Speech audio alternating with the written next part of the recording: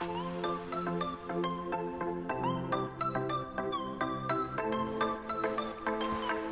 welcome everybody to Dine with the Divine. I'm Ashley, I'm your host, and together we'll be exploring the magical, mystical, cultural, historical, everything in between. And today's episode, we're going to have a really good time talking about why do people even bother singing, and we'll talk about the mother of rock and roll. So, thanks everybody for coming and showing up today. I hope you're having a great week, and if not, I hope it's getting a lot better. So today I'm super excited. We have a really great guest. Chelsea Kamen is here. She is the voice witch. So Chelsea is a trained singer, sound and Reiki energy healer.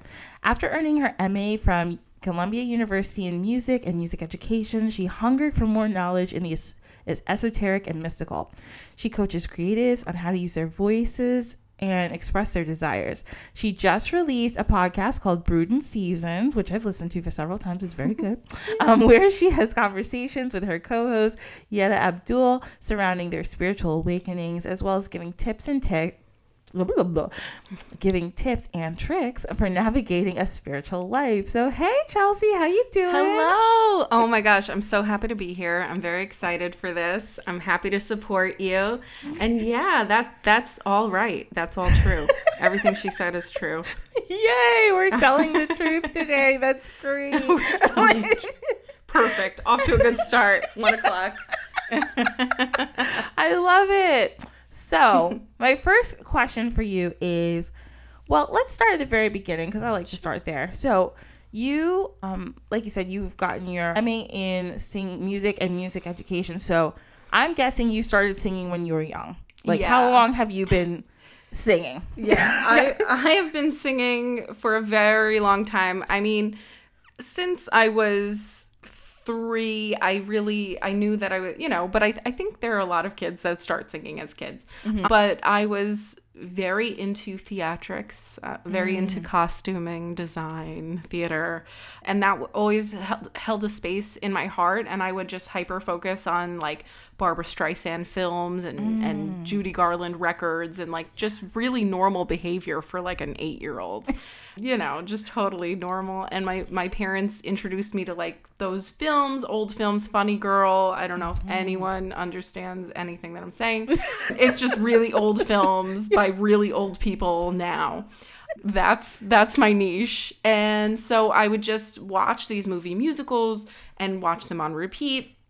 And that only encouraged me to sing that repertoire because, after you watch a movie, you want to sing those songs. And then I realized, okay, I kind of have this golden oldies voice. That's fun. And then that pipeline to like musical theater, jazz. And then when I went to college, I studied classical music, classical singing. So I was trained technically as far as a classical singer, because that's kind of like what's mostly encouraged in Western music schooling. So the thing is, I was breaking through. My fiance at the time, my husband now, has a degree in jazz studies. So there was a jazz opportunity at the school that we went to for undergrad, because that's where we met. And so I just did the best I could. There were voice jazz classes, and I would take that on the side and also incorporate that repertoire. So like I would have like a jazz set at a recital.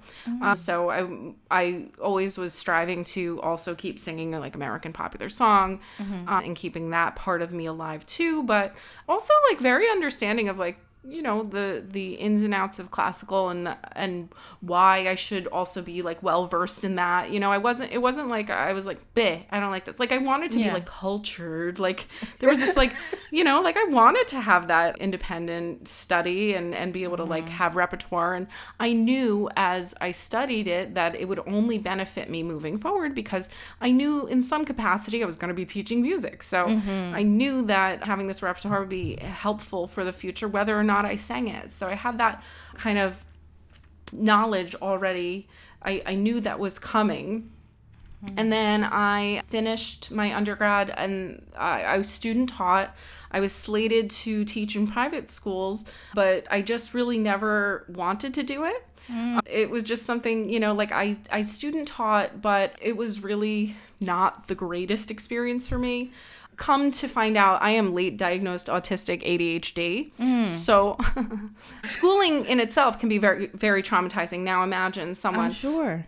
Now imagine a person who has been traumatized by the school system try to teach within that school system. It's even more traumatizing because it really opens up all of the inadequacies within our systems.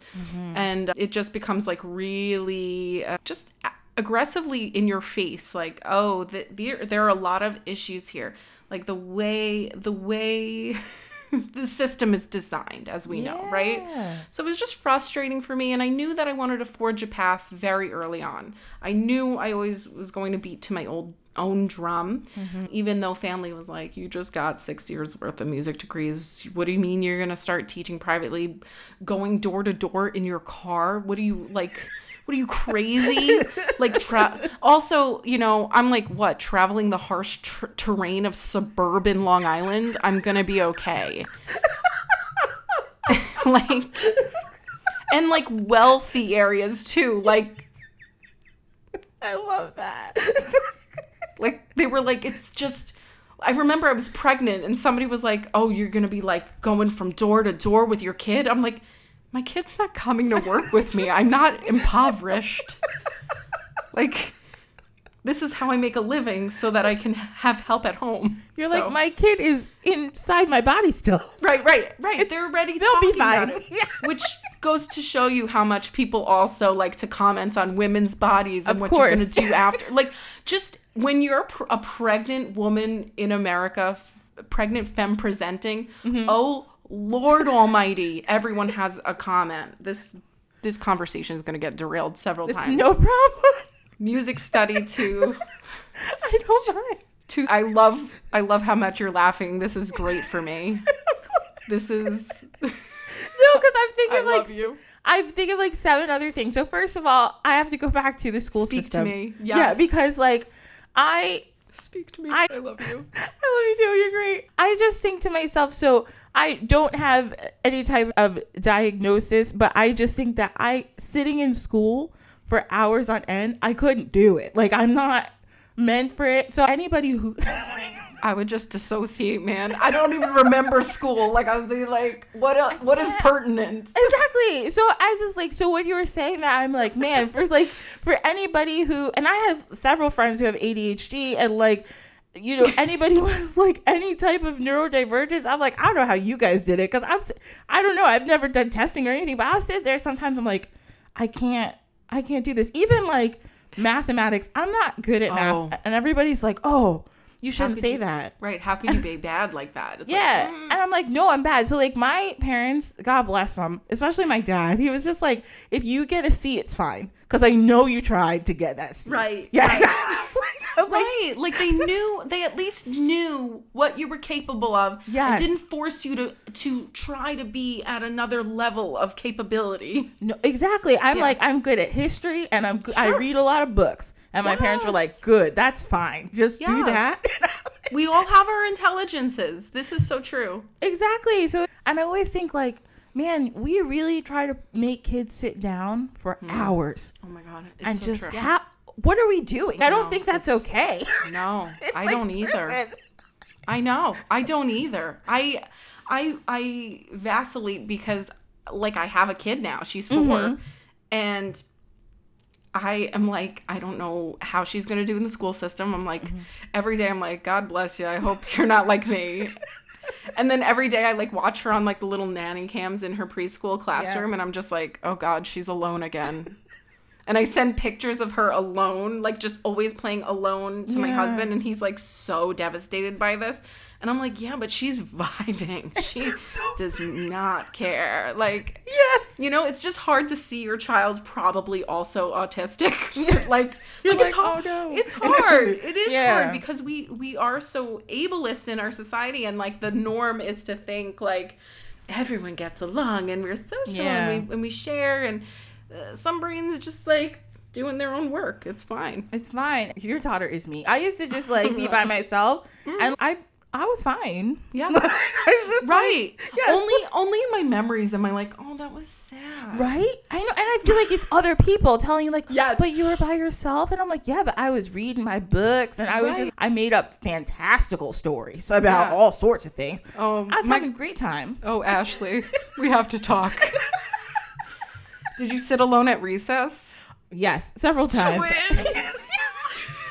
All I did was sit at recess or talk to the teachers. Oh, that was my other thing. That's a big one. You know how I made friends in school? This is so shady. So when I was... I had friends in my neighborhood, some, but it's a long story. But anyway, I had...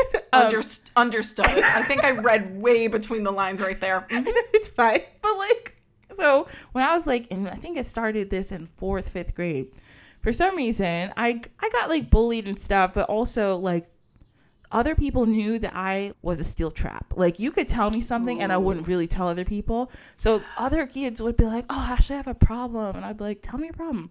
So I made a book, like a burn book, like in Mean Girls. I love this. And I like but it's like Harriet, right? Yes.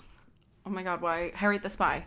Yes. Yes. It's like that. And like, I was recalling this the other day. I was like, man, maybe I'm a bad person because I used to keep this book and I had like 2 in the book. It's giving neurodivergent, my friend. The more you talk, I'm like, I might be. I don't know. I think so. Every day I tell Kenyatta, I'm like, I'm just saying. She's like, I don't. And then the other day she's like, just shy of autistic. The jury's out on that. Like, now I've got her saying, I don't know, maybe. Like, it's like 1 day of being friends with Chelsea, 1 week of being friends with Chelsea, you know? And then it's like 2 months being friends with Chelsea. Listen, I found this book. And I'm starting to, you know, it's like you start to, because we don't know what we don't know. Yeah. You know, and our normal is our normal. So like just going through life with our own little systems that like surviving. Exactly. Like, this makes sense to me. I used to just record everybody's business. And I love that. I know, it's like, and not like, I wouldn't threaten people, but like, everyone knew I knew. So they had to stop messing with me a little bit. Because I was like, say something to me again, and I'm telling her that you like her, and I'm telling her everything you said. The power you hold. That's not good. I'm like, I caused a fight one time. Not great. I knew this one boy liked this girl that I was like kind of cool with. And then I knew another boy liked her. So I told this one boy that she was saying stuff about him to the other guy because this boy was making fun of me and I don't like him. Messy. Yeah. Right. Honestly, yes. What was that for justice? Oh my God. I was mad. I'm mad. You know, in extremes. No, because the thing is, you feel like. Now this is turning into a therapy session. And then we'll talk about whatever the hell I do. But an extreme sense of justice is also an autism trait. And apparently it wasn't just because I'm like some hard Italian that like likes to complain. Also, I'm Jewish. So like I was like, maybe it's just cultural. Maybe it's just like because, you know, Jews, there's a thing called kvetching where we kind of like complain, but it's, you know, just like about something ancillary, like non-important, just like a small thing, like, oh, there's a draft. I hate that, you know, like, but then the Italian side, I was like, maybe I'm just really aggressive and I get it from my grandpa. And then I'm like, oh shoot, I think my Italian grandpa had autism. Like, I'm just like, oh, is it Italian or is it actually just like they were overstimulated, overwhelmed mofos, like just struggling out here. I'm like, I'm just really unpacking a lot. Anywho, did you, what was your other question? No, it's fine. We're going to get to it because now I have another comment. Oh my God, I love it. Because, okay, I am at work, especially, and throughout my life, I have been known to be a little too honest. Yeah, a little too, because when I have a problem, everybody's like, oh my God, and I can't even believe she said that. And I'm the one who's like, hey, you, why'd you say that? Yeah, let's talk about it. Like, I do this at work. Yeah. With this one person at my job who everybody will like say stuff. Oh, blah, blah, blah, blah. But when they come around, I'm like, hey, you, explain this. Like, let's talk about. Yes. And everyone's like, oh my God, I can't believe you're just saying I it. can't believe she's just starting something in the office right now. It's like, and they think you're starting something, but you're just trying to bring it to light. Because I don't want to talk about it anymore. Like, let's get over it. You want it to be done. Yes. I'm willing to go through the fire to get to the other side where there's paradise. Most people are comfortable with a low flame for hours. I hate it. I don't like that either. No. I don't like this stirring, like, I don't like when we're all upset. Yes. I literally lost a friend like 2 years ago. Well, almost. This is somebody I work with who I have to sit next to every day, who will not speak to me, who I used to be very good friends with. Oh because my God, awkward. It's so awkward. She started basically being super shady to me, making little comments. So one day I got a little snappy and I think I said something to her like, oh, okay, you want to start something or whatever. Not like that. Not that aggressive. You want to go. Yeah, no, I think. But I get it. Yes, I said something and then she's like, oh my God, I can't even deal with you. So I realized that like what I had said was in public. And I was like, okay, I shouldn't have said this in public. So I was like, listen, let's go in this back room and talk. So I took her to the back room. I did. Oh, Chelsea. Which then sounds like Oprah's never go to location 2. Exactly. I'm like, no. We're going to go to the back room. I said, number one, I'm sorry that I was snapping to you just now. Maybe that was unnecessary. But you already took accountability. Yeah. I said, I know I was being a little bitchy. I apologize. I said, but these are the things that you've done that hurt my feelings. And I just want to, and I told her, let's get it out. We're friends. Right. We're supposed to chit chat. Yeah. And to this day, and this girl, and the whole time she's like, well, you're mad.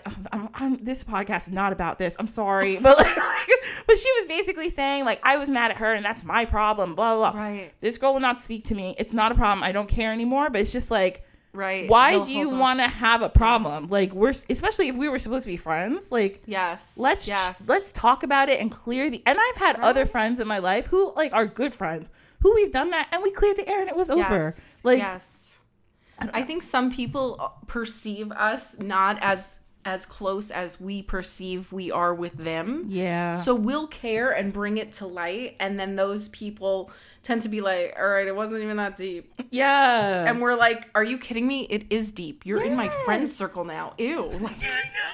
Like you can't, what? And it confuses us. Oh, Ashley. It's And if I hurt your feelings, like I did something to my sister and I hurt her feelings and she was like, Ashley, I didn't like this. I was like, oh, I didn't even know that was a problem. I'm sorry. And then we were over it. And yeah, I know it's my sister and I love her, but like anybody, I just want that level of comfort. Just tell me that I messed up and I'm not right all the time. It's not a big deal. Right. Oh. You're not looking. Exactly. No, I'm with you. Who knows? Maybe I don't know what's going on in my brain, but I'm glad to hear that this is not. But no, because being neurodivergent, having a neurodivergent brain, there's something that makes us feel like we must be a bad person, but it's like literally our symptoms. Okay, good. It's unfortunately not even like a part of. It's not even like Ashley developed this tumor in her brain and like it makes her want to say these things, and it's like no, your brain is wired to think like this and it's not your fault. Well, I again, never been tested, but I might need to get tested because it's so funny. I constantly think like the other day, link. I know to the Radzar. That's how I started. I mean, there are so many reasons to also not get diagnosed I'll send you a lot of research things, but for purposes like insurance, if I needed support, if I had to get support needs, it works and it goes through. Mm-hmm. But you could also get a healthcare provider that just says like life transition and can still get you, any sort of support needs if need be, or any medications that you might need.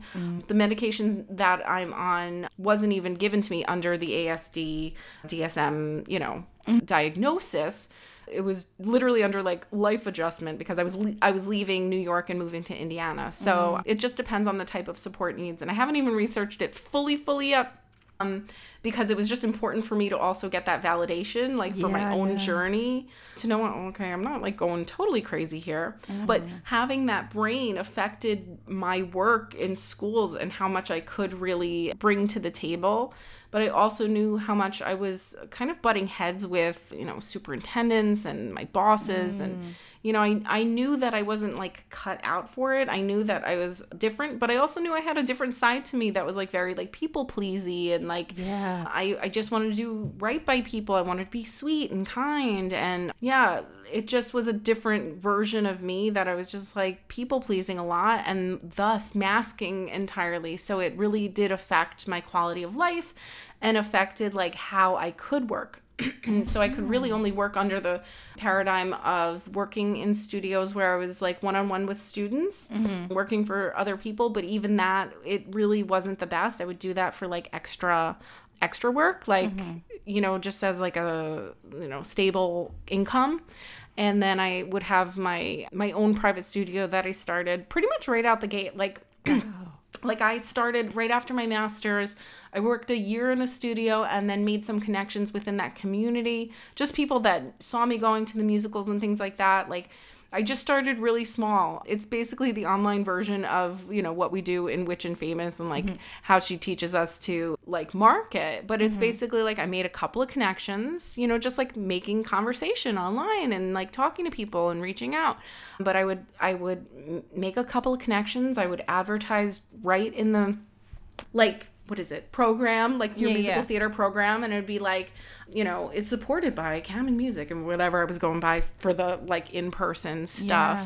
And then little by little, I would have students that said like, I work with Chelsea Cameron, blah, blah, blah. And I would have a few people in the school musical that were also saying they're working with Chelsea Cameron. What does that look like? It looks like Chelsea Cameron knows what she's doing because Chelsea Cameron is teaching all the leads of this, you know what I mean? So like slowly but surely, towards the end of my career there, people be like, I heard you were doing this. I heard like, so you build buzz just by like the kids loving you, which is, it's very easy to do that. And like also being good, but I think just like how I was personable with them and like able to do all that. But also, that put me in a box too. It was constricting in ways because I had to be a certain me again to deliver the lessons to, wealthy people in a wealthy area. You have to look a certain way, I feel, and you have to act a certain way. So it was just a lot of, I thought that I was just putting on my school teacher, mask. And the reason why it all kind of came to light now is because then I was just like working on, I had older people now asking me, like people my age. And I was like, okay, I can't put on like the teacher to kid persona anymore because this is a friend. Yeah. And so my brain would literally like kind of switch. Like I would have my own code switching, like from, one set of like being a teacher to like friend. It would be hard to transition. So if I was working with a friend, I was like really stiff and uptight and like it just was weird.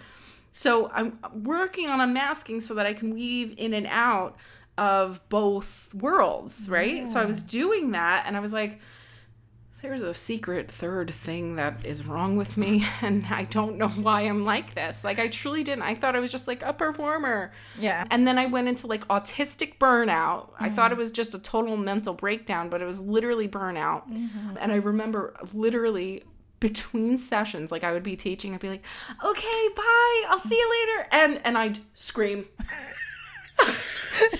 I would literally scream. It got to 2 weeks where I was at my worst, and I'm so self-aware. I was like, I would tell my husband, like, I'm having a mental breakdown. And he's like, I can see.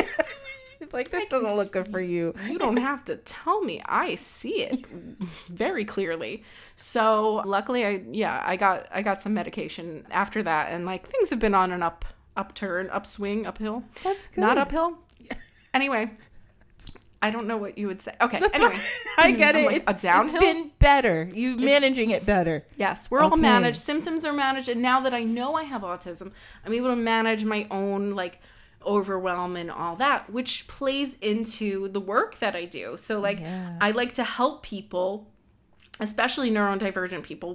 A lot of us are very sensitive. And if you're anything like me, you're definitely, like, I never got diagnosed or anything with, like, RSD or, like, rejection sensitive, but I'm sensitive. If a close friend of mine has a differing opinion, I'm like, damn, that's it. It's over. Like, You're like, I just need to change everything about myself now. I'm like, oh no. But it's also okay that like anyway. So it's fine. I'm like, that's okay. But yeah, so like working now with more autistic people, more neurodivergent people, it is my audience to speak to because I know how hard it is to first show up for a voice lesson that is, first of all, online for the first time. There's a lot of parts to it, but then there's this component that's also, I'm a healer. Yeah. So this is where it gets good. I was healing in the closet. I was a closet healer, closet witch, because I didn't want anyone to know. I wanted to still come across as like this normal person to these wealthy clients that I was serving.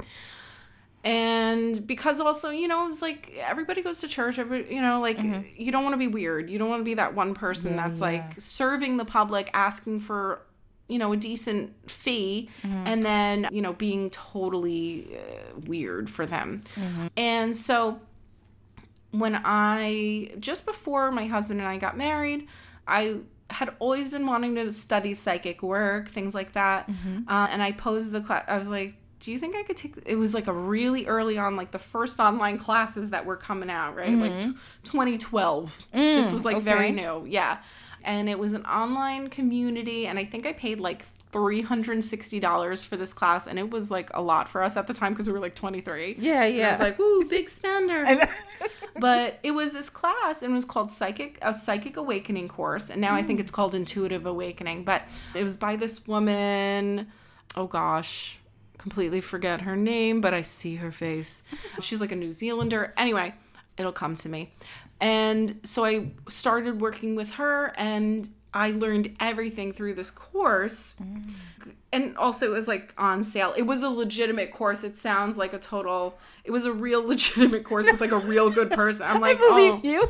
I'm like, $300 in 2012 was a lot. Okay. Oh yeah, it's a lot of money. And it was discounted, but I was like, I got to get on this. Yeah. But yeah, so I learned formally how to read tarot, even though I've been messing around with my cards for years.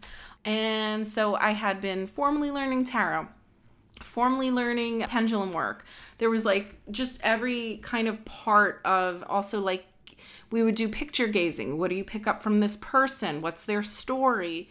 And we would just grow our psychic muscles, and then we would read for each other. And our final was to like read one another through the pictures, and we, you know, you could meet up if you're nearby and things like that. Anyway, so I'd gone through this extensive training and then had kept working on it. I mean, you learned everything from like binaural beats and like just frequency. Yeah, it was really like kind of like a crash course to everything. And so this opened a door for me, but I kind of kept studying it privately and not really, you know, sharing it with anyone again. I was still doing primarily voice teaching work. And then we had a house fire in 2015. It was a rental house, and we both weren't there, luckily. And this was way before our daughter. And that kind of catapulted me, though, because after that fire, I was looking for holistic healing modalities. So I was looking into things like Reiki and acupuncture and things like that. So I got into Reiki. And then from there, I studied, you know, the first, second, like certifications for that modality. And I offered it, again, just for friends, nothing crazy. Like, I was not charging anyone. I still wasn't super confident in my abilities. I really felt like I had to wait a little bit longer. But yeah, so I was attuned and all that, and I was just providing it for friends and doing card readings for friends, and that was always like on the side. And then come like 2019, I started also like making like witchy bottles and selling it in stores, and then the pandemic hit. And, you know, I'm just feeling like kind of burnt out, but like it didn't get so bad until last year because I really was at capacity because I was growing my business. But yeah, like it just kind of like one thing led to another. And so in the last couple of years, like I'd offered spiritual mentorship. And then I thought to myself, well, what if a voice lesson just felt like a healing session? What would happen if I kind of combined that, like, and let that be the way I help people. I still do Reiki and I still do sound healing in person where I live now. I have clients that come here, and Yetta and I do healing events once a month where she does Reiki for everyone in the community that shows up to the event, and I play sound bowls. So like we work together with that too. And I have those things on the side, but my main focus online has been like getting more people to sing and realize like this is a healing modality. Yes. Singing doesn't only, I think a lot of people think they should be taking voice lessons if they are a great singer or to become a great singer. But I think there's also something to be said about somebody that is willing to lead you, regardless of your sound, and won't judge you for that, but is also not capitalizing on the fact that like you might be, you know, very vulnerable and like, and you know, I think a lot of people think like, okay, if I'm paying for this service, I have to get better. Yeah. And I think the thing is, the natural progression is that you will get better because it still is a muscle. Yeah. But I think a lot of people tend to think, oh, if you market to people that can't sing, like that it's then vulnerable and like exploitive. And but it's not about that. It's about being the disabled person leading other people within that community, looking for guidance from a warm, natural, you know, source that's like there to actually help and be kind and not laugh at you or judge you for any sounds that you're making, because we all make funny sounds. Like it's just like, and I think that it's stressful to also put that pressure on people that you have. Like I have so many singers that yes can sing, but if they have, you know, a crack in their voice or the warm-up doesn't sound great, I'm like, why are you making this like your Carnegie Hall debut for your warm-up? Like who cares? I was like, just make a sound, like make it happen. Like yes, we want it to sound a certain way so that it doesn't hurt, but that should really be the number one, I think, takeaway for lessons. Like the first thing that teachers should really be checking for is, does this hurt? Yeah. Is this hurting you? Because you can make a sound that sounds great all day. You might be able to fool somebody, but you can't fool me. And you might be able to fool somebody. I think a lot of people out there can like kind of scream, and then the teacher's like, yeah, get into it. Yeah. And I'm like, okay, but does it hurt? Like, what would we do now if we could actually open your throat? I don't know. And like we play around with that. So it's a way that I can incorporate like my loving heart into a session, because I never could do it when a parent asked me, you know, okay, well, they're prepping for, and I love audition preps. I love all that. But I hate the pressure of like, I have to be someone I'm not. Like they expected me to be Broadway vocal coach, and I have to have this severity and sincerity and just, you know, be really like severe. And I don't know, just, I said that already, but like just be very, you know, very uptight about things. And I wanted it to be fun. I wanted it to be more fun and really just a safer space for people, because it just felt very like, I don't know, the old school way of teaching, which is like, if you don't get this now, you know, like, or we got to keep working on this until it's perfect. And for me, I prioritize mental health and wellness over whether or not you're singing the song really, really well, or like getting it done. Like my method is like, if I see somebody like basically banging their head against the wall with something, or like they feel like they're hitting a wall, I don't let them do it again. I tell them, change the mood, pick a song that you sing really well. Yeah. Then they sound great, and then they realize, you prove to yourself then like, oh, the other song's still in the learning process. That's why I kind of suck at singing it right now. Yeah. Because no one can really do things properly unless they really, really know it. You know, any one in the learning stage. If you're in the learning stage of social media, your posts at first are like, oh yeah, you know, squeaky wheel. And then eventually like it starts becoming a little bit more easy, and you start putting out like things that feel very natural and fluent for you. Just like any other thing, you know, like doctors, when they're training, they're like, I've never done surgery. To brain surgery, like that pipeline happens over 16 years, but it happens. So I think it's very similar to singing I mean, not brain surgery, but, you know. No, I get what you're saying, though. Over time, it definitely evolves. And yeah, that's kind of like how I created like that holistic healing voice space. because I like that. Like, I've always started somebody's first lesson with, wow, it is really so courageous that you're here today, because it took so much courage for me to start my voice lessons, because I was just always so afraid. I always had this fear that my voice teacher would judge me, or that, you know, maybe I would find out I'm not good at all. Maybe like that would be my worst fear, right? Whereas like if in the way I reframe things, it's like, your worst fear is nothing, because I don't even care if the sound isn't good, or what is good, you know, I don't care. I want to make sure that people are exploring their voices in a healthy way, just like how a lot of people also say like, oh, I don't teach 6-year-olds, I don't teach 7-year-olds, like they're too young. I'm like, yeah, but they're gonna sing anyway, and what better person than a voice teacher to guide them through certain songs that they would like to sing. You could give them accurate tools. So I do challenge kind of the norm and how people speak about who deserves voice lessons, because it's a very colonized thought process, because we've been singing since before there were voice teachers. I think that's really, you know, important to note. There had to be, you know, what came first, the chicken or the egg? Because there had to be someone to study what we were doing and say, okay, this is when we do this, it makes it better. When we do this, it makes it worse. Like, somebody had to analyze all that. And then somewhere along the line, we got this group think of what voice lessons should be and what you should be singing and in systems. And it's just because people don't want to breed individuality, but that's a whole other... I could talk about that. I haven't stopped. I'm gonna breathe. No, you didn't. Like, you probably got questions. No, this is so good. And actually, it made me just think of what you were just saying.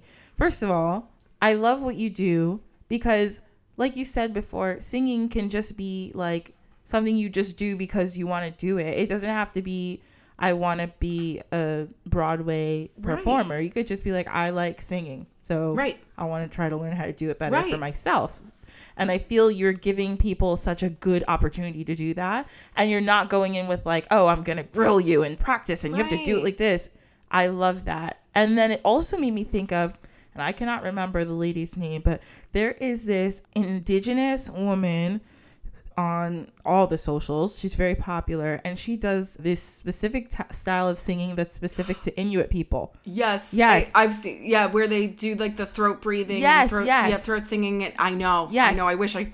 Yeah. It's very cool. Yeah. So, but then I was reading an article about it, and it was saying how it was banned up until, honestly, like not that long ago, but it was banned when Canada was colonized, because they were like, oh, it sounds like the devil, so we're gonna make everyone stop doing this. And like, just like you're saying, like, that was their form of singing that made them. And she's saying now, like, her doing it with her mom also is it's connecting her to her ancestors. It brings her closer to her culture, and it's like breathing more life into her culture by doing it. So it's like, man, like, again, we're taking away people. Who said it was bad? These people said it was bad, when for them it was a form of fun. It was something that they expressed to show their culture. It's beautiful.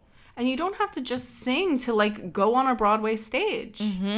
Like, it can be a form. I love, you know what side of TikTok I'm on? When people are doing like working songs, and they're like doing working songs. I just saw the, you know, where the, did you just see that one? I think they were like in Scotland or something. Yes, it was some group of like the old lady and I know. And I'm just like, oh my God. Yes. And it's the same idea as like putting on that like hype playlist to just get the laundry done. Yes. Like, it's got to be the right one. Like, this is me folding things. I like flailing my arms. In case you're just listening, I'm just flailing my arms. I enjoy folding. Like, there's so much that music helps us with, and I like to explore that, and that's why I'm also a sound healer. And I like to explore my own voice when I'm sound healing. The other day we had a healing event, and I like to channel, you know, the melodies that come through and everything. And I looked at Yetta, and I'm like, should I sing? Like, I'm like miming to her while she's like, like raking everybody. And we both came to the agreement, like, no, not today. Not today. But I just wanted to see how she was feeling about it too. But I just felt like everyone was really in a zen moment, and it would just be like rattling everybody. I was like, like, you know, it's too much. I'm just trying to teach people how to meditate. You don't have to make this your stage, Chelsea, you know? Like, I try to also, like, say, like, does my ego want to sing right now, or does it feel immersive and healing?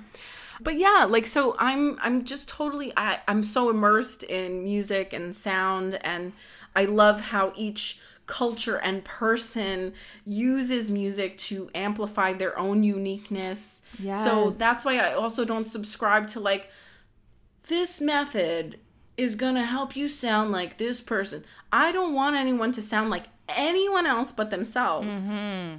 And like, the last thing I've ever wanted is somebody to go to a recital studio of mine when I was working in New York and listen to it and be like, that's great, but they all sound like Chelsea. That would be so embarrassing. Yeah. But instead, I would acquire students that were singer-songwriters. So they love to have, like, a different kind of sound than the pop star, than the musical theater kid. And yet I was working with all of them because I have ample experience through all genres, but they could all come to me because they knew I wasn't going to change them. I was going to only, like, give them the technique to amplify what they already do. Yeah. So I actually have a student right now. She's in London for songwriting. Oh, nice. And she goes to college. Yeah, she was my student years ago, but we still keep in touch.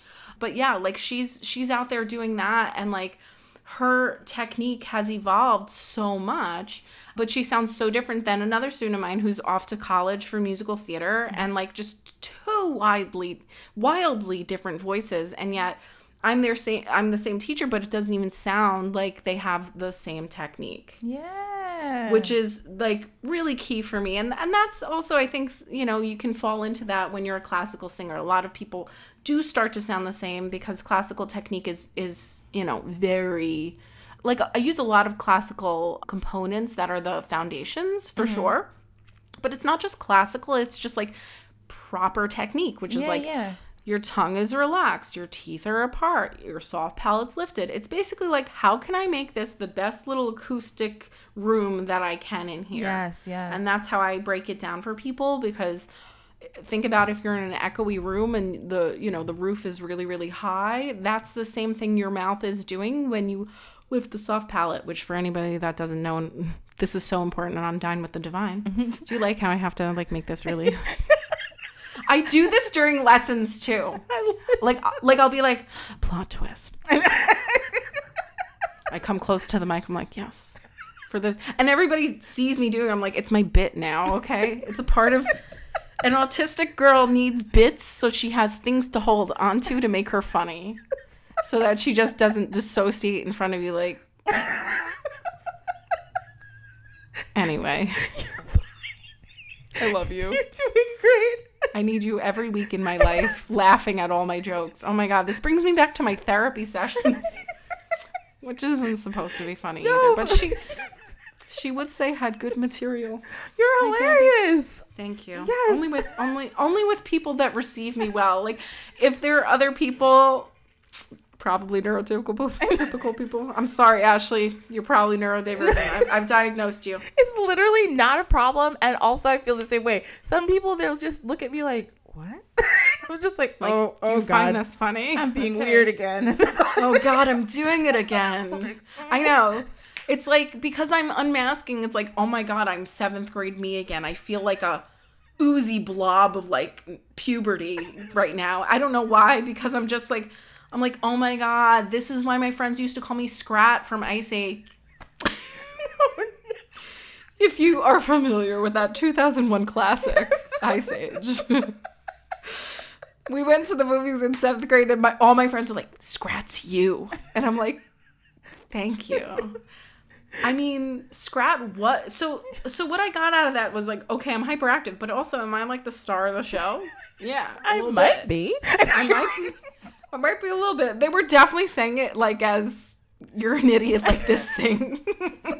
But I loved it. I kind of liked being that role as a kid. Like, I thought it was so funny to be the wacky, like, quirky. I loved it. But then somewhere along the line, I was like, oh God, this is so unseemly. I must just, like, balayage my hair and not be seen and, like, be as thin as possible. And, like, just, you know, it just, it screams colonialism. Ooh. Baby. I remember going to college and thinking, like, I have to be normal now. Like, yes, I have to work really prep hard. yourself. Yes. Prep yourself. I'm gonna wear cardigans. I know. I'm gonna wear. I like cardigans, but you know what I used to do? This is so weird.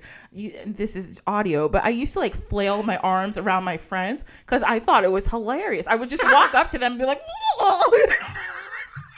and then I realized, like, in college, I was like, oh, these people don't like that. Oh, you're not flailers? You guys don't think, okay, this is not fun. Okay, I gotta go to a party and act cool. Oh, it was only fun the first time? Okay. Right. So then what do? Like, we don't realize at the time it's like selective mutism in ways that we're just like, I would feel like just a tenseness in my body. And this is also why I got down the whole spiritual path, because I felt so weird. And I'm like, maybe there's something that can explain it. And so people always told me as a kid, you're an old soul, you're different, you're quirky.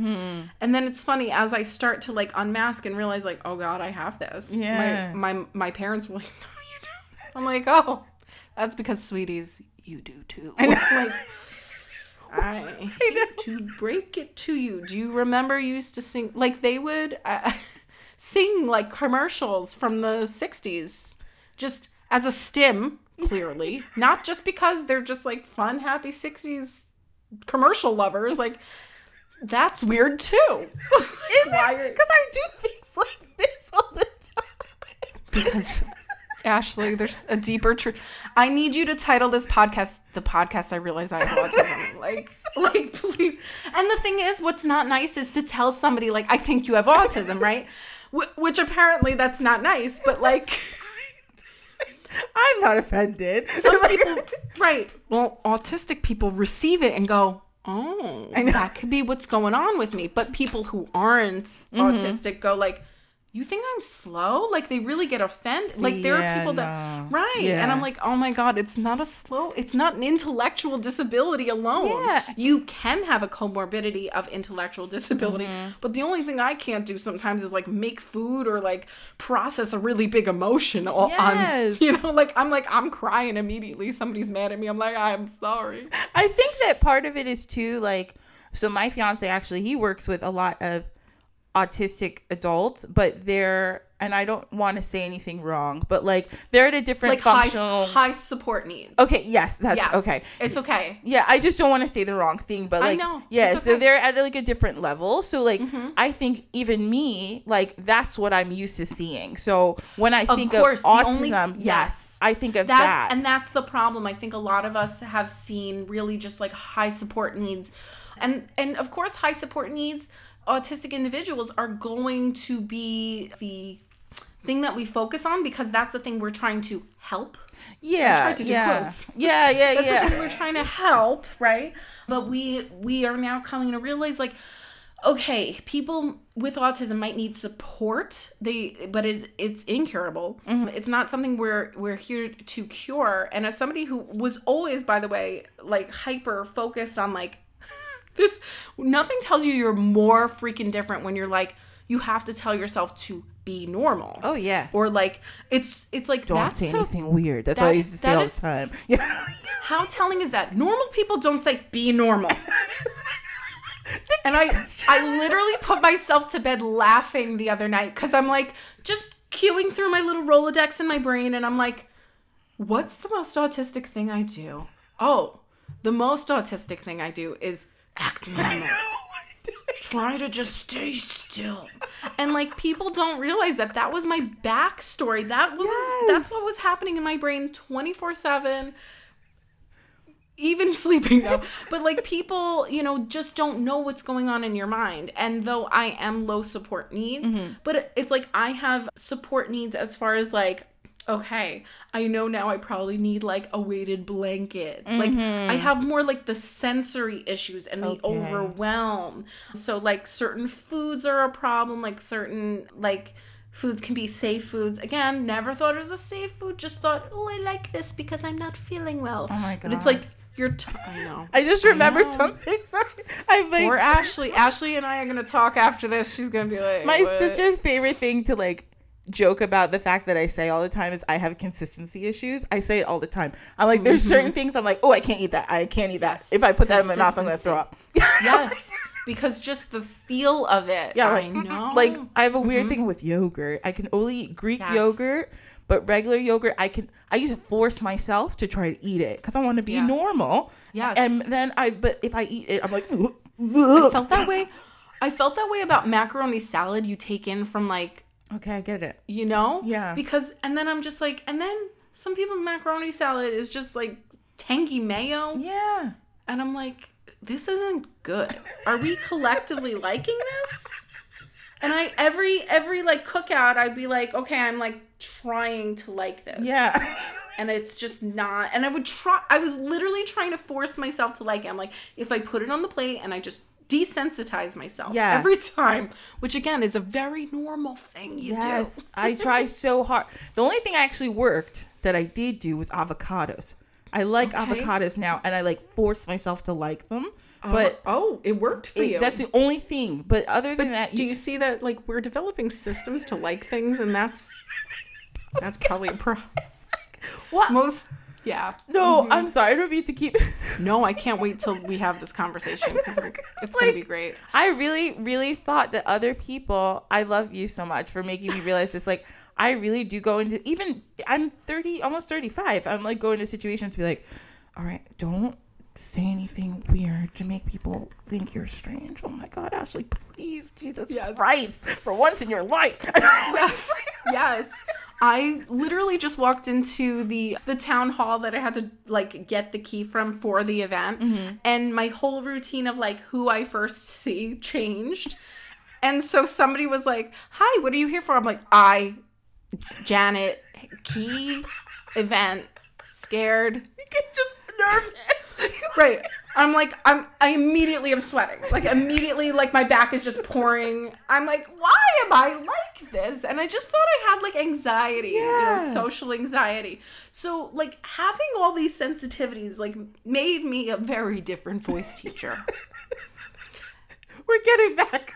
Everybody, we're circling back. I'm trying. Sorry. This has been the best conversation. I know. This is amazing. This is the best Saturday. Whether or not we air it on a Saturday. Sorry. This is, Yetta does the same thing. She's like, happy Friday. And I'm like, it's Wednesday. It's a Wednesday. We've done that a couple times. That's no problem. I know. But yeah, like I have always been very different. And so I knew that like as long as I could get in with the cool different kids, that worked for me. And then the adults came. And then those people were a little different because I can spot a really weird theater kid a mile away. The adults, again, we are all masking and trying to look normal or... Yes. So, yeah. I'm sorry. I don't mean to interrupt you. You're not interrupting me. I say this all the time. I'm just assuming that everyone else is masking. Because I used to say, I'm like, why do we get older and everybody just acts like this? Like, I've said this a million times. Like, because I think of people I've known throughout my life and like, yes. Even if they weren't wild or anything when we were kids, but I'm just like, so you just grew up and you just changed now? You just act like you're proper and, so you're a mom now? So you act like you never got drunk in my back seat and threw up? Like, what are we doing? Right.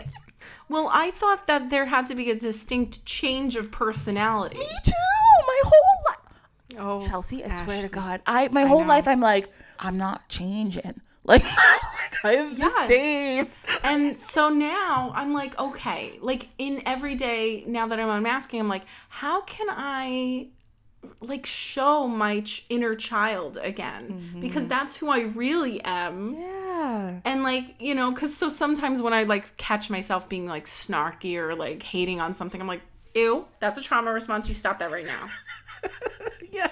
That's no, you were taught that by Mean Girls. Mm-hmm. And so certain things I'm like, wait, why do I even think that at all? This person is lovely. Like, why did I even think that they were like, just this whole, it's mind boggling because there's so many things that we're trained to be like that we really aren't, because kids are all like really pretty good. Like pre-K, like Lorelai's 3 and 4-year-olds, they're all sweet, except there's one kid that's got a bad attitude. I said, you stick your tongue one more time out on my kid. we're gonna fight. No, but like I saw him making a face at her, and I was like, stop that. And like my daughter's just like. Oh, I have almost fought a 12-year-old over my sister, and I would do it again anytime, any day. I will fight a kid. Yes, yes. I used to literally get demerits like for a couple years in a row as a kid because my friends would come up to me and be like, "I'm having a problem with this dude over here," and I'd be like 4th grade, like, here we go. Like, okay, over by the yard. And otherwise, I was like a really good kid and like very smart, good at school, but like then had this violent streak again. Because I was autistic. Yeah. Right? So there's a sense of justice and this sense of like anger for people that are getting hurt. I didn't just want to hurt people. Like I was just like, hey. And then like I just like beat a kid up one time and like everybody was like, what the fuck? Like Chelsea just beat up this boy and won. Like I'm like, you don't, and like I got him bleeding. Like it was bad. Oh my God. Like, I scratched him. No, I'm not proud of this moment. I was also like, oh, it's okay. 8, but yeah, everybody lived. It's fine. Yeah, everybody lived. I don't know, but that kid was scared of me then. And I was like, and then my mom every year before school would be like, we're not gonna get demerit this year, right? We're gonna not hit people. And like I was just a rough rider. Your motto was, don't start no shit, won't be no shit. Right. I want to be friends with everybody and be cool with everyone, but if you're going to start with me, I'm going to have to scratch you. I needed justice. I didn't mean to make him bleed. I feel bad.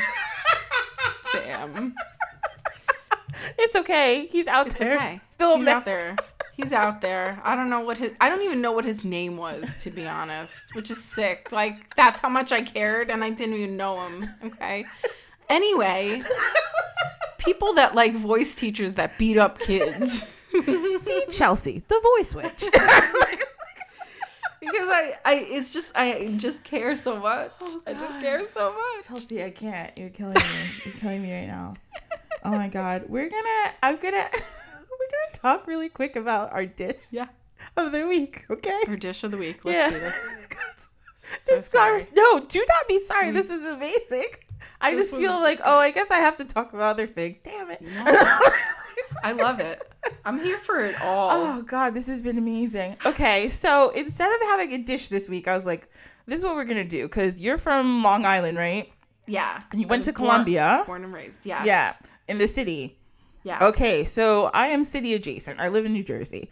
So I'm familiar with the city, and I go there quite often. So we're going to I pulled up some quick, cheap New York eats, because sometimes we don't need to cook all the time. Sometimes we can go get something to eat. So I'm just going to read a couple of them. I found a cool article. I'll put the link in the show notes. So this is, let's see what we could get for cheap. Because New York's, if you guys don't live in New York, it's expensive. Yeah, that's why I'm in Indiana now. You said, I got to get out of here.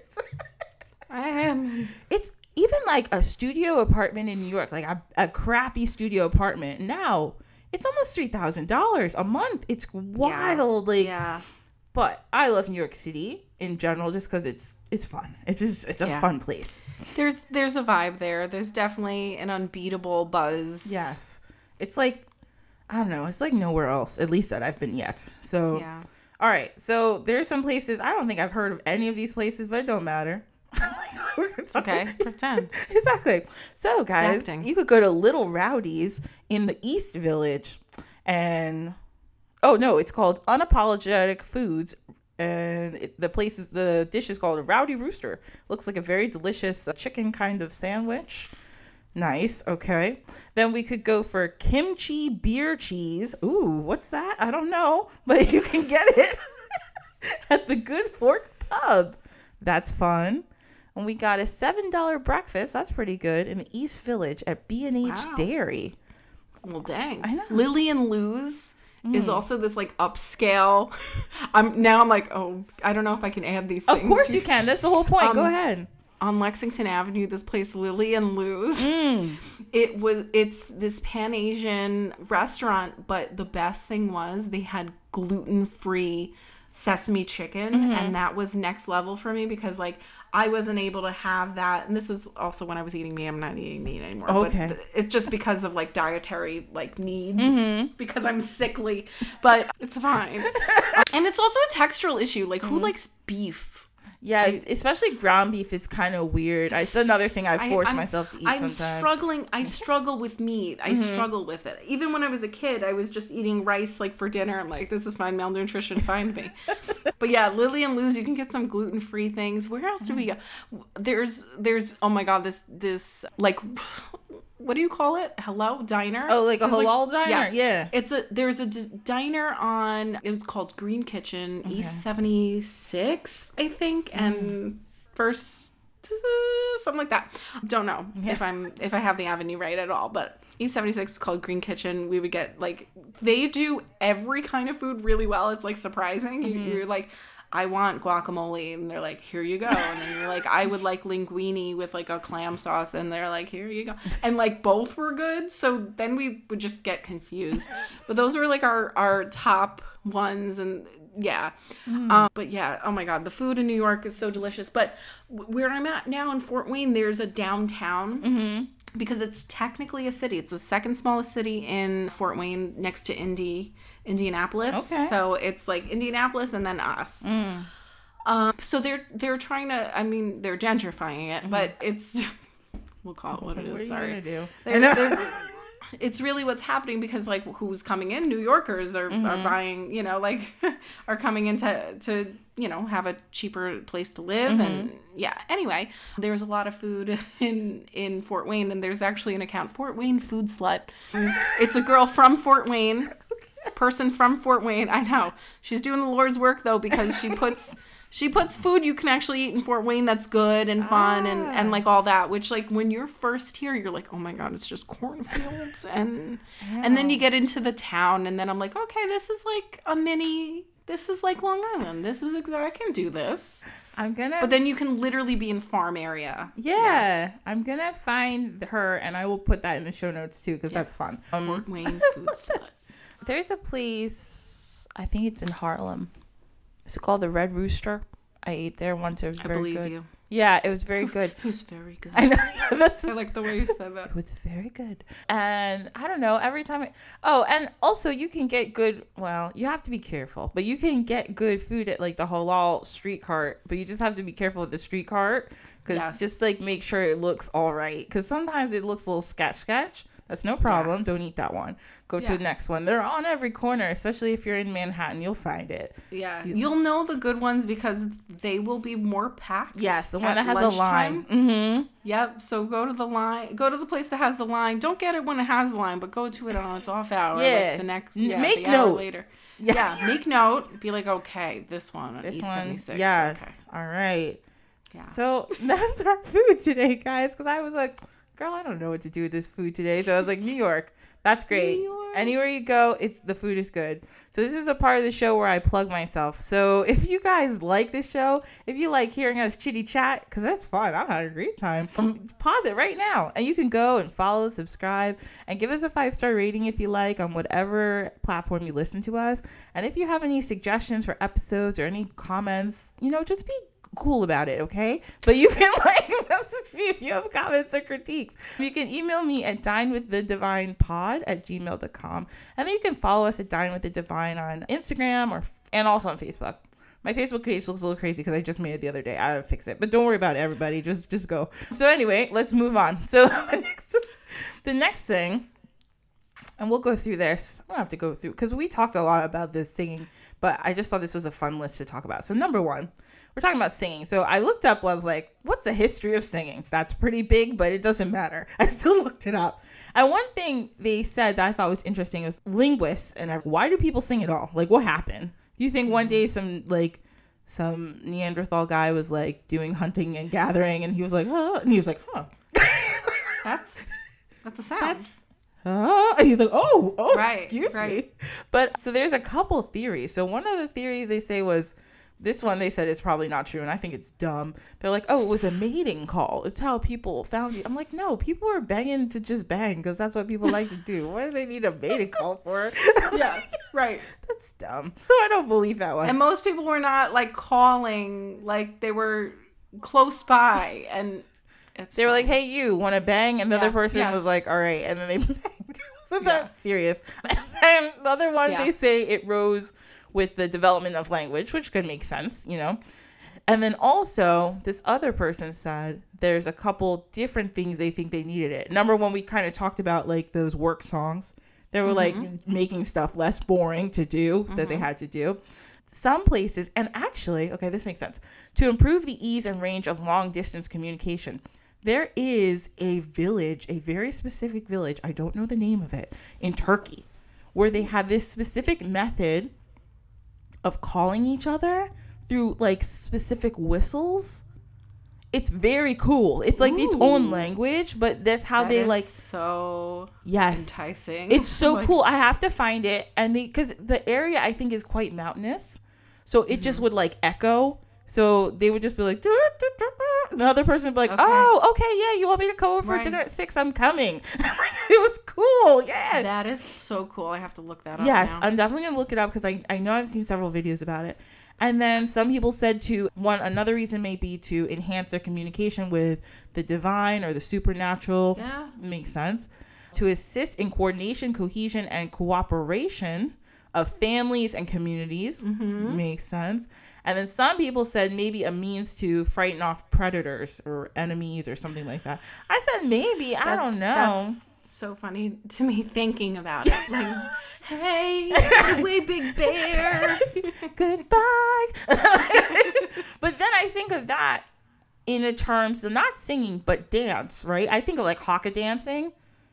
Yes. Oh my God. Yes. It's so cool, right? I get chills every time I watch haka dance. Like I could just watch videos for hours. Yes. So that's part of the reason they think singing came about. So then I found another article which was fun. It was about what are the benefits of singing. There's like a lot of benefits. Yes. Yes. We talked about stimulates the vagus nerve. Ooh, yes, that's in here, right? Stimulates the vagus nerve.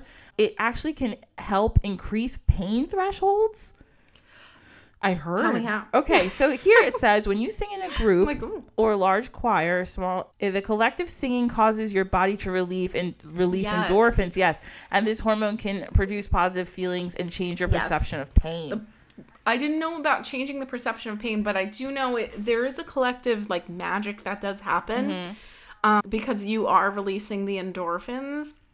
And then what happens is also if you're in like a chorus, you're releasing those endorphins and you're next to that person. They're also releasing the endorphins and you are also making this music that is to communicate.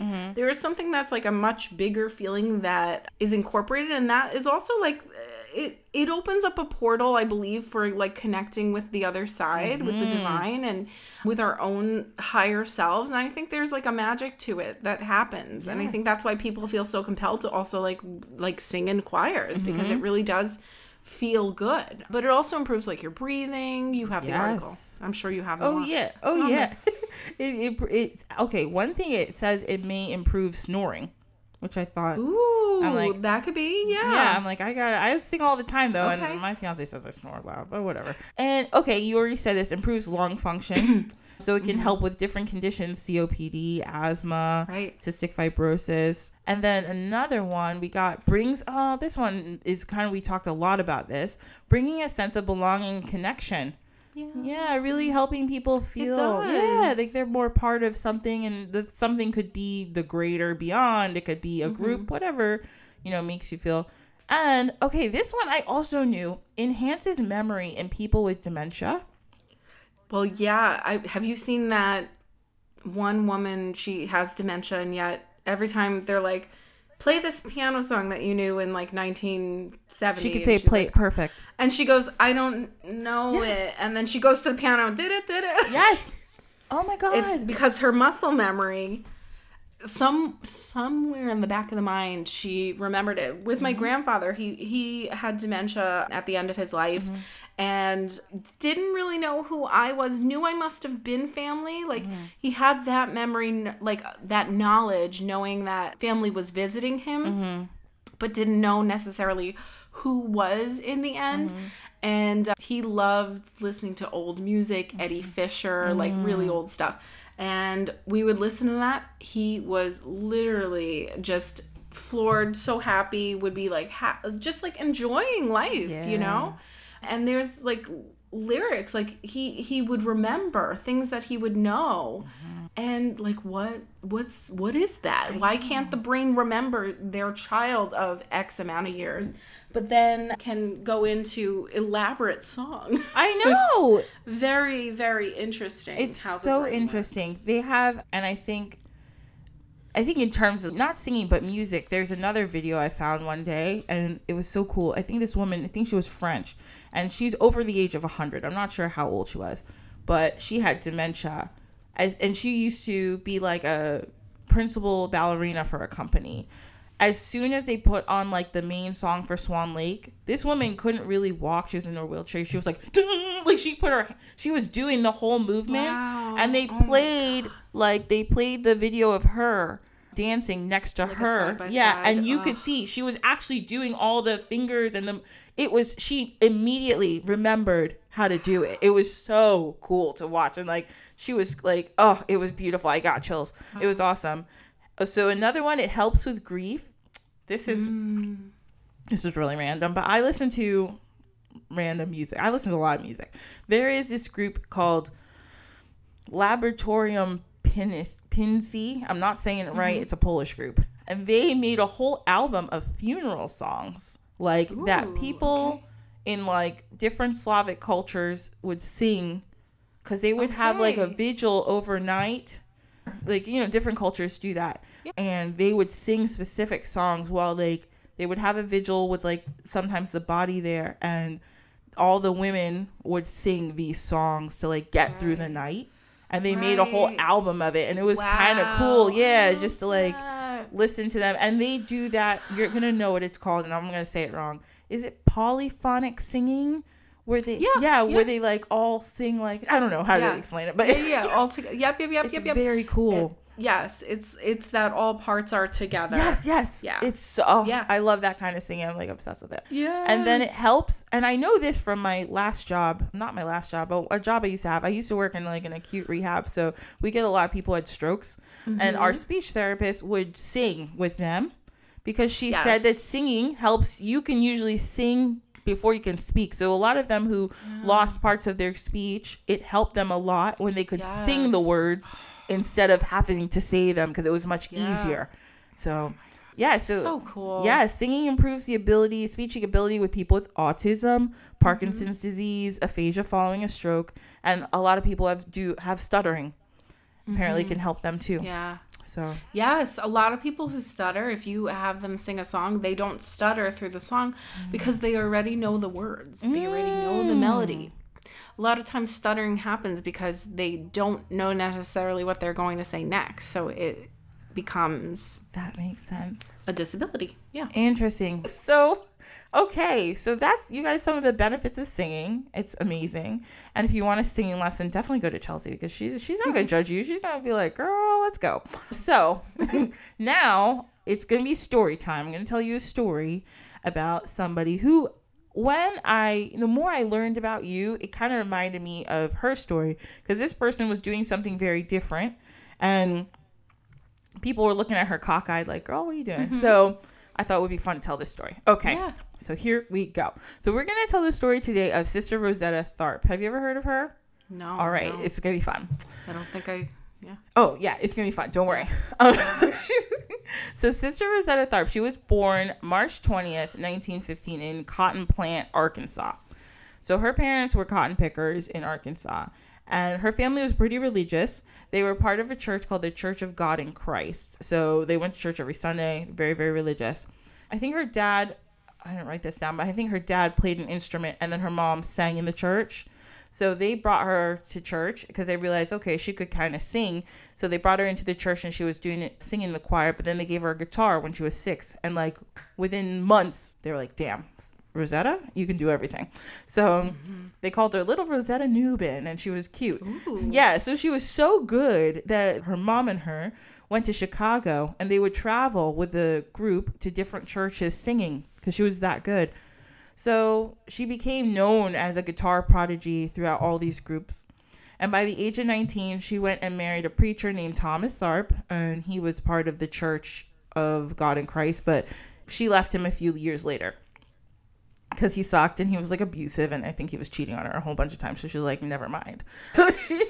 So she left him, and then she moved to New York with her mom.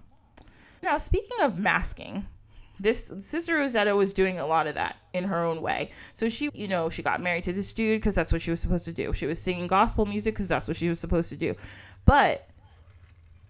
And I posted a video in the show notes too. When you see this woman sing, it's like she's possessed by some otherworldly spirit. It's so cool. Like, I have to check this out. Oh yeah, and she's a very unique voice, so it's very, very neat. So she left her husband, moved to New York with her mom, and she started to move away from just singing gospel music and started singing a little bit of secular music. So people were like, what are you doing? And she's like, no, this is fun, let's do it. And then people are like, no, this is dumb. But she didn't care. So within a few months, and she's living in New York City, she started playing at the Cotton Club, and the Cotton Club was like a huge it's a jazz club, I believe, in Harlem at the time. So this is probably around the 30s, the Harlem Renaissance, and she was playing at Carnegie Hall. She made friends with Duke Ellington, Cab Calloway, Dizzy Gillespie. Sorry. So she, all these big names, she became very good friends with them. She was playing at all these clubs in New York. So this is a quote from a book called Tough Mothers that I really like, and she was in this book. But in her fame, Tharp found she was walking a tightrope. She had to not be too religious for the secular New York City and not too inauthentic for the church audiences down south. Instead of bending to one or the other, she pushed ahead with her own unique blend of the two. She refused to be pigeonholed as a novelty for New Yorkers, and she refused to stick to the calcified history of gospel tradition. She instead kept pushing her blend of gospel and dance music further and further, and thus was born what we know as rock and roll. So a lot of people call Sister Rosetta Tharp, the mother of rock and roll. This is before Elvis and before all of those other guys and that they mention all the time. And she was one of the first women to play the electric guitar the way that she did. So it was very unique. This is so cool. Oh my God. After this, I'm going to be on a whole Rosetta Tharp bender. I'm like, it's over. I'm like, damn, you just gave me a new hyper focus for Saturday. Frick. 3 hours later, you're a Rosetta Tharp expert now. Right. Like, can we go back to that podcast? And I have more to say now. I have more to say. She's amazing. She is. I can't wait to read more. I really can't. Oh my God, you're so funny. Her voice was super powerful. So at this point, she realized, she's like, damn, I'm actually the shit. So she's like, I'm going to get rid of this. And her ex-husband, who she left, the only thing she kept from him was the last name. And she started going by the name Sister Rosetta Tharp. And she was touring, and she started partnering with other acts. One of the acts she partnered with was a lady named Marie Knight, and they rumored to be lovers, which was probably true. So of course, for the time, it wasn't cool to be gay or bisexual. So she was always like, no, I'm not. But many people... This is my buddy. Yeah, we're just good friends. But many people knew that she was bisexual or gay, which we don't know how she identified. But everybody kind of knew. It wasn't a secret. And right. You think there was a lot of people like Little Richard, he never said that. Right. Yeah, but he was gay. And they mentioned somebody else. Like, there was a bunch of people who were in the community, but they just, it wasn't cool back then, so you couldn't say it. But anyway, so she also started a all girls band called the Rosettes, and it was really cute because I like that name, the Rosettes. It's adorable.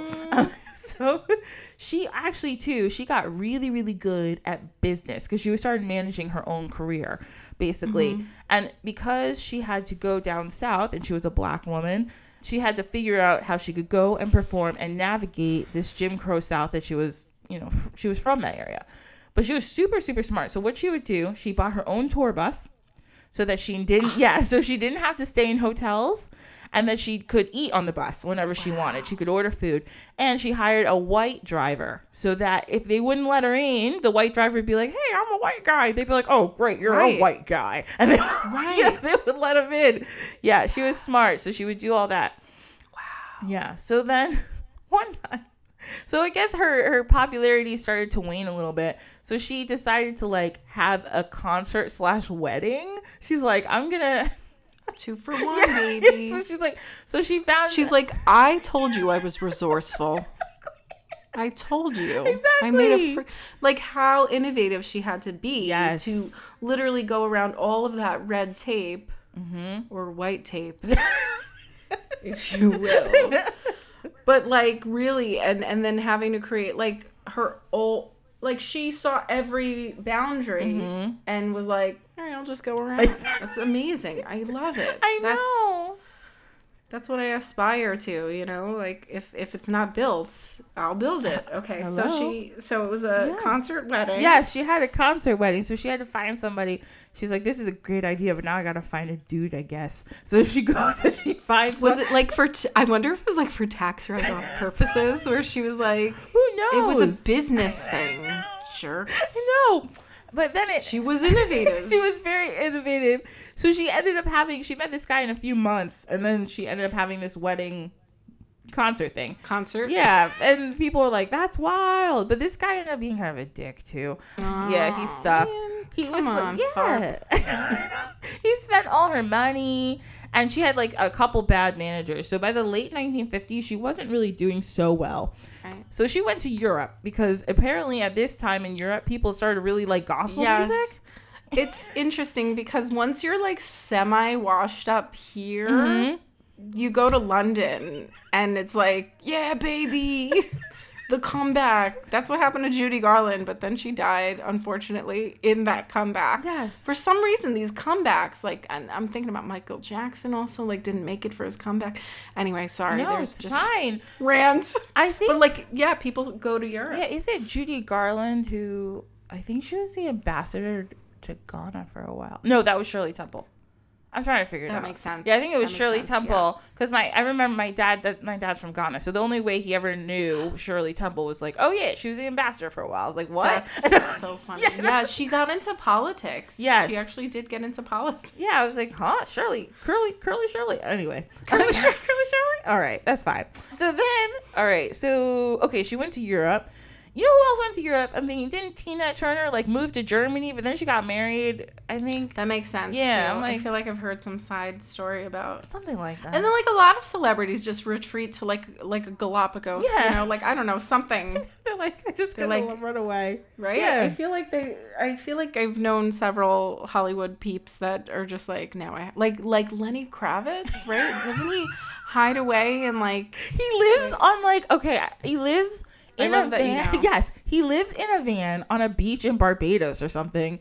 He's like, yeah, I just live here now. And we're like, you're good though? He's like, yeah, I'm fine. We're like, okay, Lenny. No, I love it. Lenny Kravitz. Yes. I remember, sorry, this is so random. I'm going to get back to the story, but I think, I don't know what grade I was in. Maybe I was in like 6th or 7th grade when that, you know that song? Okay, I'm sorry, I'm not singing it very well. No, it's fine. I probably don't know it anyway. Okay. Don't worry. It's a good song. I don't know everything. I'll be never see you again. Oh, I love the Kravitz family. Yeah, oh, me too. I love them. They're all such good-looking people. It's like annoying. Right? It's sick. Everyone, stop it. I'm like, okay. And then she was like, "Oh, you know what I'm gonna do, Lisa Bonet? I'm just gonna get married to Jason Momoa." What the hell is going on here? Like, okay, everybody just drinking their God juice. Exactly. And then Jason Momoa was like, you know what? Lenny Kravitz is literally one of my best friends. I was like, you all need to stop being so sweet and cute and hot. Yeah, like, ew, stop that. Stop it. It's annoying. Stop.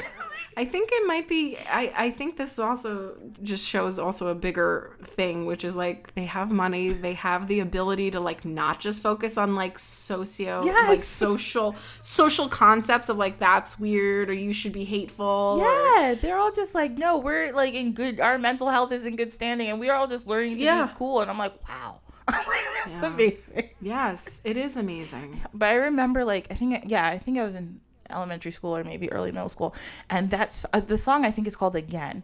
And the video has Lenny Kravitz's butt in it. I remember being like, oh, Lenny Kravitz's butt. Dun, dun, dun. I was like, oh my God, that's like such a, I don't know if you saw Turning Red. No, but I want to see it. I've never seen it. My daughter likes it. I know she's only 4, but we like Four Town. They like sing in it. Anyway, like it's like a fake band, but it very much replicates like being a millennial in the early 2000s, like being in middle school. Yes. And I vibe with that as I am turning 34 this year. But, you know, like it's very clearly that. And it just reminded me of like where she would say something like that. Yeah, I know. It's totally fine. I'm like, that's a really long story for nothing. No, it's sorry. fine. Keep going, Kravitz. It's fine. I remember. No, it's fine. You're hilarious. I remember seeing his butt and going to school, like, oh, you guys, listen. Like, I saw Lenny Kravitz's butt yesterday. I saw it. I'm feeling all sorts of ways about it.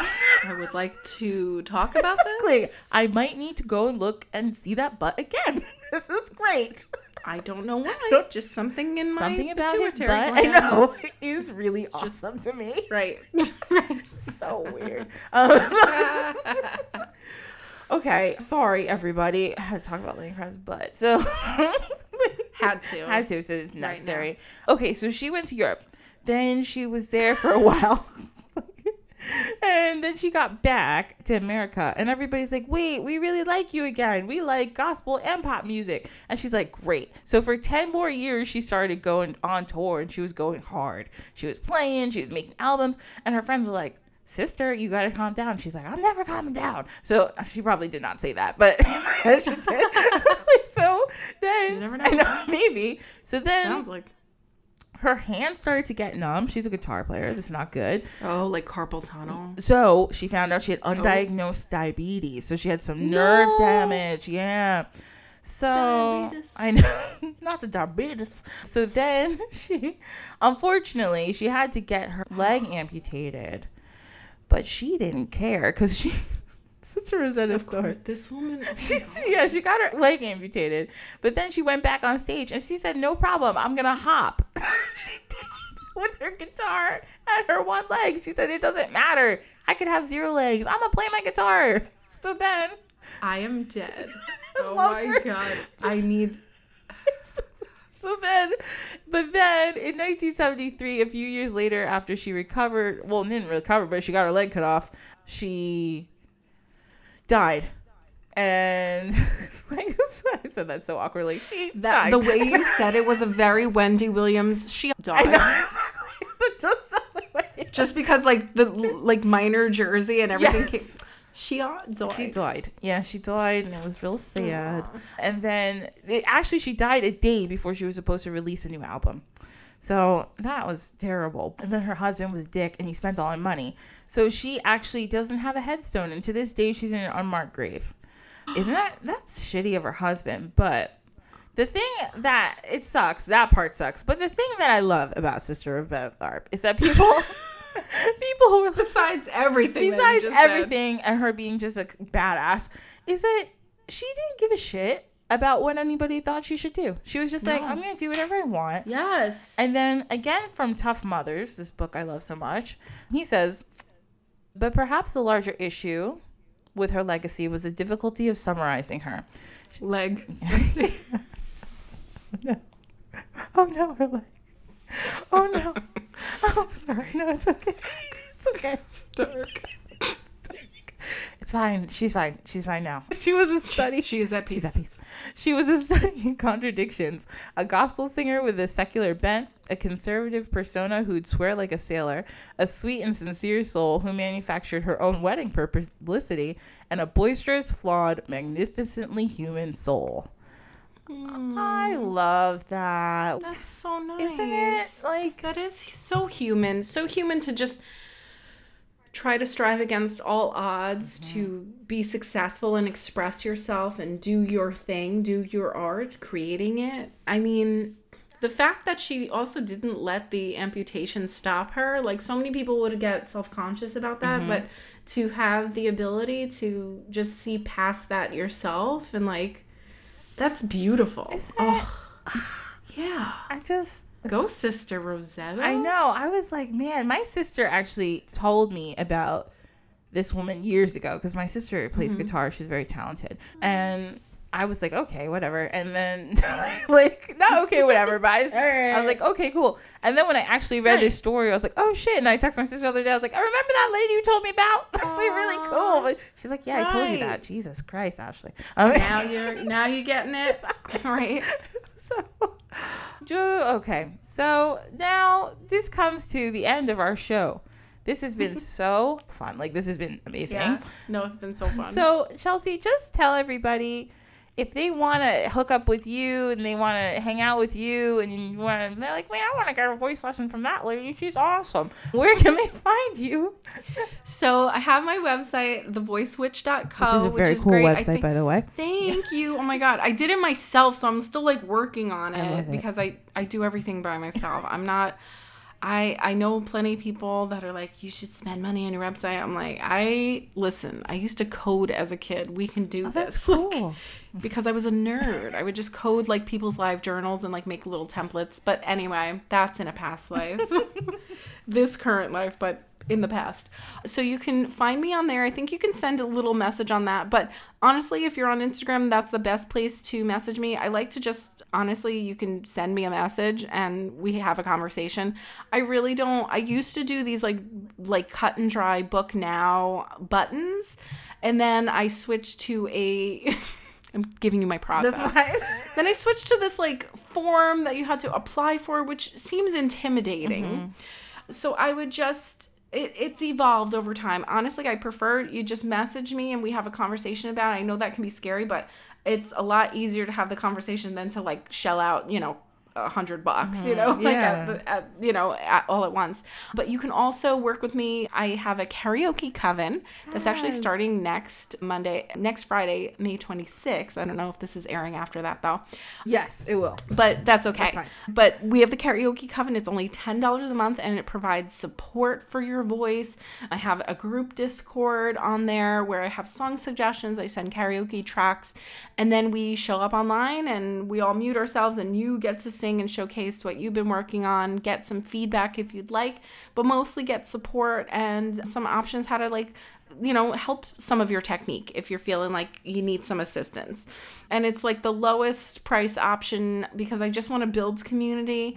I'm not looking to like make this anything I'm trying to profit off of because I really do want it to just build the community and have people feel safe in a safe container. And I have policies to make sure everybody's safe. And if there is harm that's caused, like we're gonna work on it. We're gonna make sure that she's gonna scratch them. Whatever happens. Yeah, I'm gonna scratch you. You'll bleed. Safer space policy. Yeah. But yeah, it's so I do that, and then if you're in person, I do a lot of healing work in person. But I don't know if anyone listening's from Fort Wayne. I don't know either, but yes, reach out to me online or on social media. Again, it's thevoicewitch.co.com was taken, and it's not even a website right now. It's like somebody's just got I'm like, you're rude. I know. You're rude. You didn't let me .com it. And I actually have like a brand that I'm doing. But anyway, my favorite thing is to work with neurodivergent people that are just trying to find their voices, maybe people trying to like get into like community theater auditions or start their journey, because I have such a soft spot for people just starting out because it can be really scary and a lot of people don't put you in the right direction. Some people just want to monetize off of you, and that's really not the goal either. And I'm also like low commitment. You don't have to commit to a whole month. You could do a la carte. You could do one lesson. You could do 2 lessons, whatever feels good. And I've also written an ebook called The Awakened Artist. And that's also available on my website. And it's basically if you want to sing but don't want to do all of the things that I said that involve singing, like you're not even there yet, this gets you from like, I call it like the couch to 5K of singing, getting you from like nothing to like actually creating. And we work on modalities that help you increase your artistic ability and get you just a little bit more into like the things that you like, your hobbies. It's just a way to incorporate a little bit more freedom in your life. And then you get to start creating some art then. Yay! Woo! Everybody follow Chelsea on Instagram, especially because she has the best Instagram. Your Instagram is so cute. I love it. It is a crazy dump of like 90s movies that I make into memes. Oh, I love how you put a lot of Fran Drescher on there. Oh my God, I am like a dedicated nanny. I love The Nanny. Me and my mom used to watch a lot of The Nanny. You know what? It just never misses, and it's always just like it's like no stress. There aren't scenarios where you're like, oh my God, what's gonna happen? It's kind of like very like, the Lucy show. Yes. It's like I Love Lucy. It's very much like, oh no, situational drama, and it's like, but it's very light. You don't have to, but the comedy, it gives back. Like it's like so good. I don't know. Funny. I used to love how her mom. Sorry, I know I'm talking about The Nanny now. How her mom was just always randomly showing up and eating everything. It used to kill me. Oh. One of my favorite scenes is my blood sugar, get the medicine, and she goes, Ma! She goes into the cabinet, gets the chocolate syrup bottle, puts it on a tablespoon, and she goes, Ben. Yes. Like, oh, I love her. Like relatable foodie things, and just if you have trouble like I know with the things you're eating, like it's a very calming show for people that like to eat too. Yes, it does not shame people. Like there are a lot of quotes that just make you feel like very food positive too. Yes. And I think that also gives me like great vibes, because there's like one scene where Fran Drescher, she puts 2 slices of pizza together, and they're like, Fran, that's not 1 slice. And she goes, the body doesn't know. It never misses. The lies that you tell yourself, like what? It's like one thing in space, time and space. So who cares? That show never missed. It's always funny. Oh my God, I love when I first started seeing you post Fran Drescher, I was like, The Nanny. I was so excited. Also, so iconic. Yes. So iconic. All her outfits, iconic. Yes. Oh my God. I aspire. I wish I had that vibe, but it's okay. Me too, but I can't do it. But it's okay. Thank God for her. Well, thank you, Chelsea, for being here. Thank you. And then once again, I'm going to plug myself, because that's what you got to do sometimes. So again, we're Dine with the Divine on, I always say we, it's just me, but I don't know why I always say that. It just feels comfortable to like bring I have a people team in. of producers. No, it's just me in my kitchen right now. Yes. Dine with the Divine on Facebook and at Dine with the Divine on Instagram. Again, if you like the show, you can subscribe. You can give us a 5-star rating. That helps other people find us. You can email me with anything you want to say at dinewiththedivinepod@gmail.com.